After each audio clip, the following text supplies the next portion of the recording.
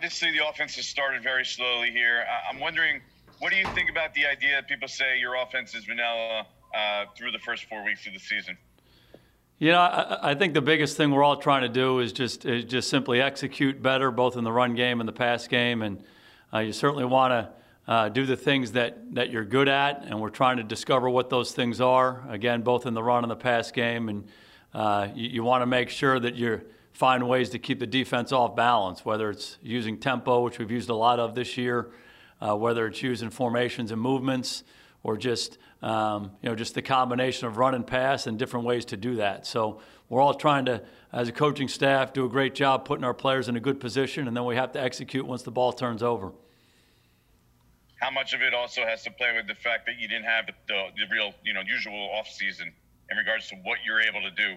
Oh, I think everybody's in the same boat regarding that, and our team did a great job through the off season over Zoom, trying to learn and understand what we're going to try to do offensively, and then our players work very hard throughout training camp, the same thing. And obviously the more we do it together, I think the better we'll get at it. There was some progress in the game the other day. It's really the first time we ran the ball relatively consistently throughout the year. That certainly helped us gain the balance that we want, and I think it helped the passing game and the protection as that game wore on. So we're certainly striving for that, and guys are working hard every day to achieve it. Leonard. Jason, what are your emotions this week going back to face the Dallas Cowboys, and how awkward was it at the end not officially being let go when they were bringing in a new coach? Yeah, the biggest thing that we're all focused on is what we can do to help the New York Giants play as well as we can play. And that's what we're focused on as players and as coaches. Many people around the league, you have history in another place. People on other teams. I obviously spent a lot of time in Dallas, and we're very grateful for my experience there and all the players I was fortunate to coach and the guys I was fortunate to coach with and everyone in that organization and really the people of Dallas. They were amazing to me. It was a great time in my life. So forever appreciative of that and forever grateful of that, but excited about this opportunity and trying to help this team get better. Kevin. Hey, Jason, how you doing? Great. How you doing? Good. During your coaching career, I assume you've made trips to cities across the country. When you go to those cities, do you normally go out on a Saturday night and have a dinner with somebody? And has that changed with COVID-19? Yeah, in all the teams I played on or coached with, we always were, in the hotel on Saturday night. I'm sure some coaches, when you're done with your meetings, would go out before curfew, but I always was a guy that just kind of stayed at the hotel and went back up to the room. So that's never really part of my routine. So nothing's really changed for me. Thank you. Ralph. Hey, Jason. Early years ago, the common wisdom was that it took a quarterback several years before he really kind of showed what he could do and what he was. Last couple of years, we've seen a lot of quarterbacks kind of develop really quickly and almost show it immediately.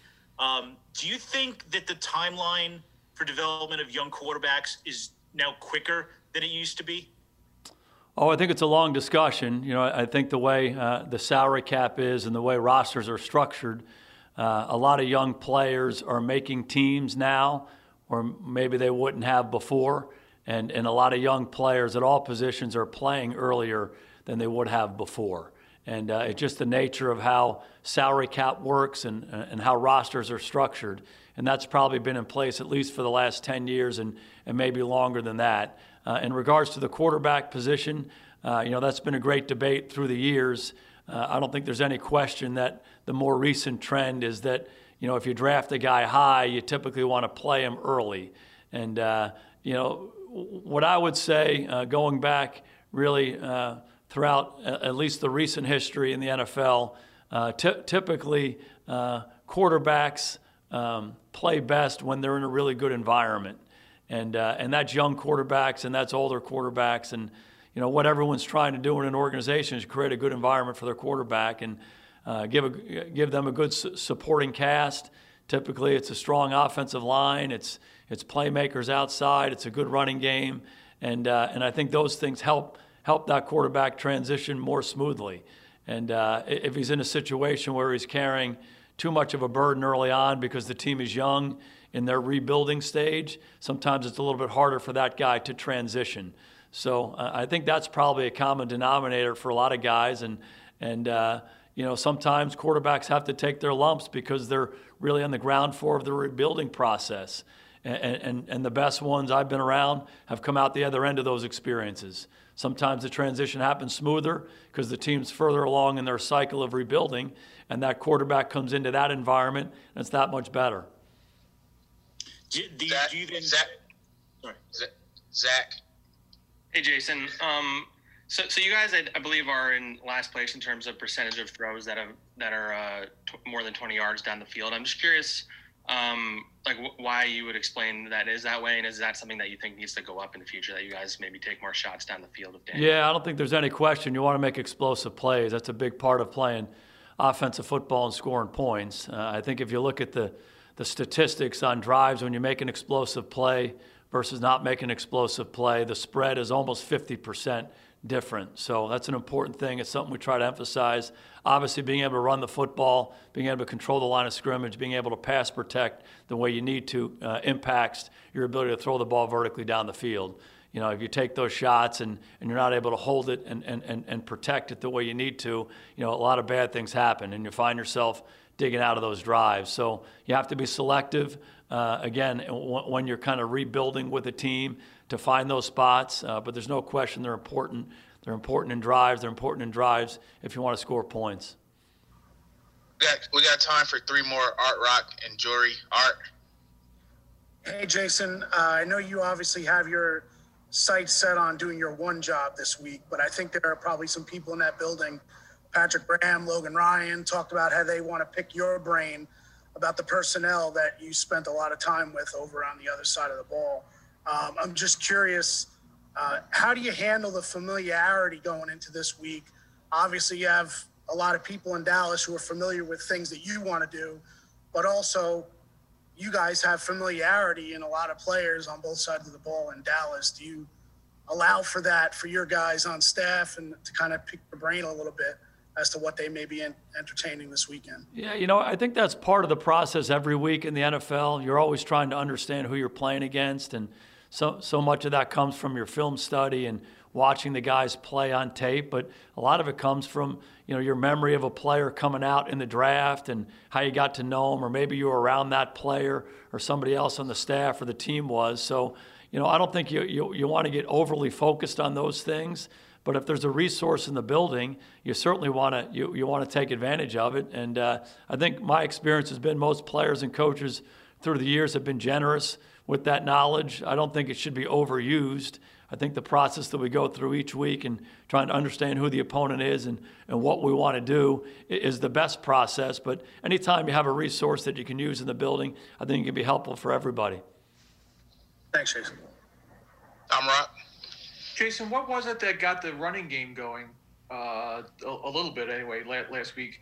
And where is Devontae Freeman? I mean, is he completely caught up in what you need from him? Yeah, the running game, again, it was really the first time we were able to consistently run the football in the game. And that obviously makes everything else be much better. And so you continue to persist with it regardless, but you're more likely to keep running the ball when you have some success. And we're able to do that. I think using some tempo helped us. I think we were controlling the line of scrimmage as well as we have in the running game all year long. So a lot of positive runs. I thought the guys did a good job up front blocking, not just the down guys, but the tight ends, the receivers got involved, and the runners ran the ball well, and we ran it different ways. So that certainly helped us as the game wore on. Again, it helped our protection, the run action stuff. We were able to make some plays in the passing game, I think, as a result of that. So we have to continue to work hard on it in practice and carry that to the ball game. In regards to Devontae, he's done an excellent job since he's been here. He's been a very good player in this league for a number of years, and you can see why. He's a real professional in his approach. He loves ball. He works very hard to get himself physically, mentally, and emotionally ready to play. And he does that every day, and he's chomping at the bit for more opportunities, and he's done a good job taking advantage of them. Last question here, Jory.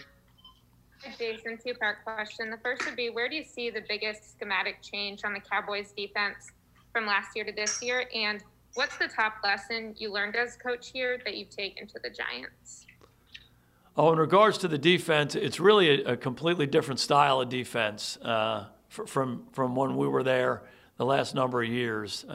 Mike Nolan's the defensive coordinator now, so his whole scheme is different than what we played. Obviously, there are some familiar names, and they have really good pass rushers up front, and they got linebackers who can run and guys on the back end who are good cover guys. So, familiar with a lot of the names, but the scheme is really very different. In regards to learning from my experiences in Dallas, I think the biggest thing I learned a long time ago is you have to learn from all your experiences. And, I was fortunate to play in the league for a number of years, and I tried to learn from every experience I had there, whether it's from a situation or from other players or from coaches. And I tried to do the same thing as an assistant coach and as a head coach when I was in Dallas. Fortunate to be around a lot of really good players. Proud of the team we built down there, proud of the coaches we had, and really learn from them each and every day. So you try to take all those experiences and grow as a person and grow as a coach and try to use them as you go forward.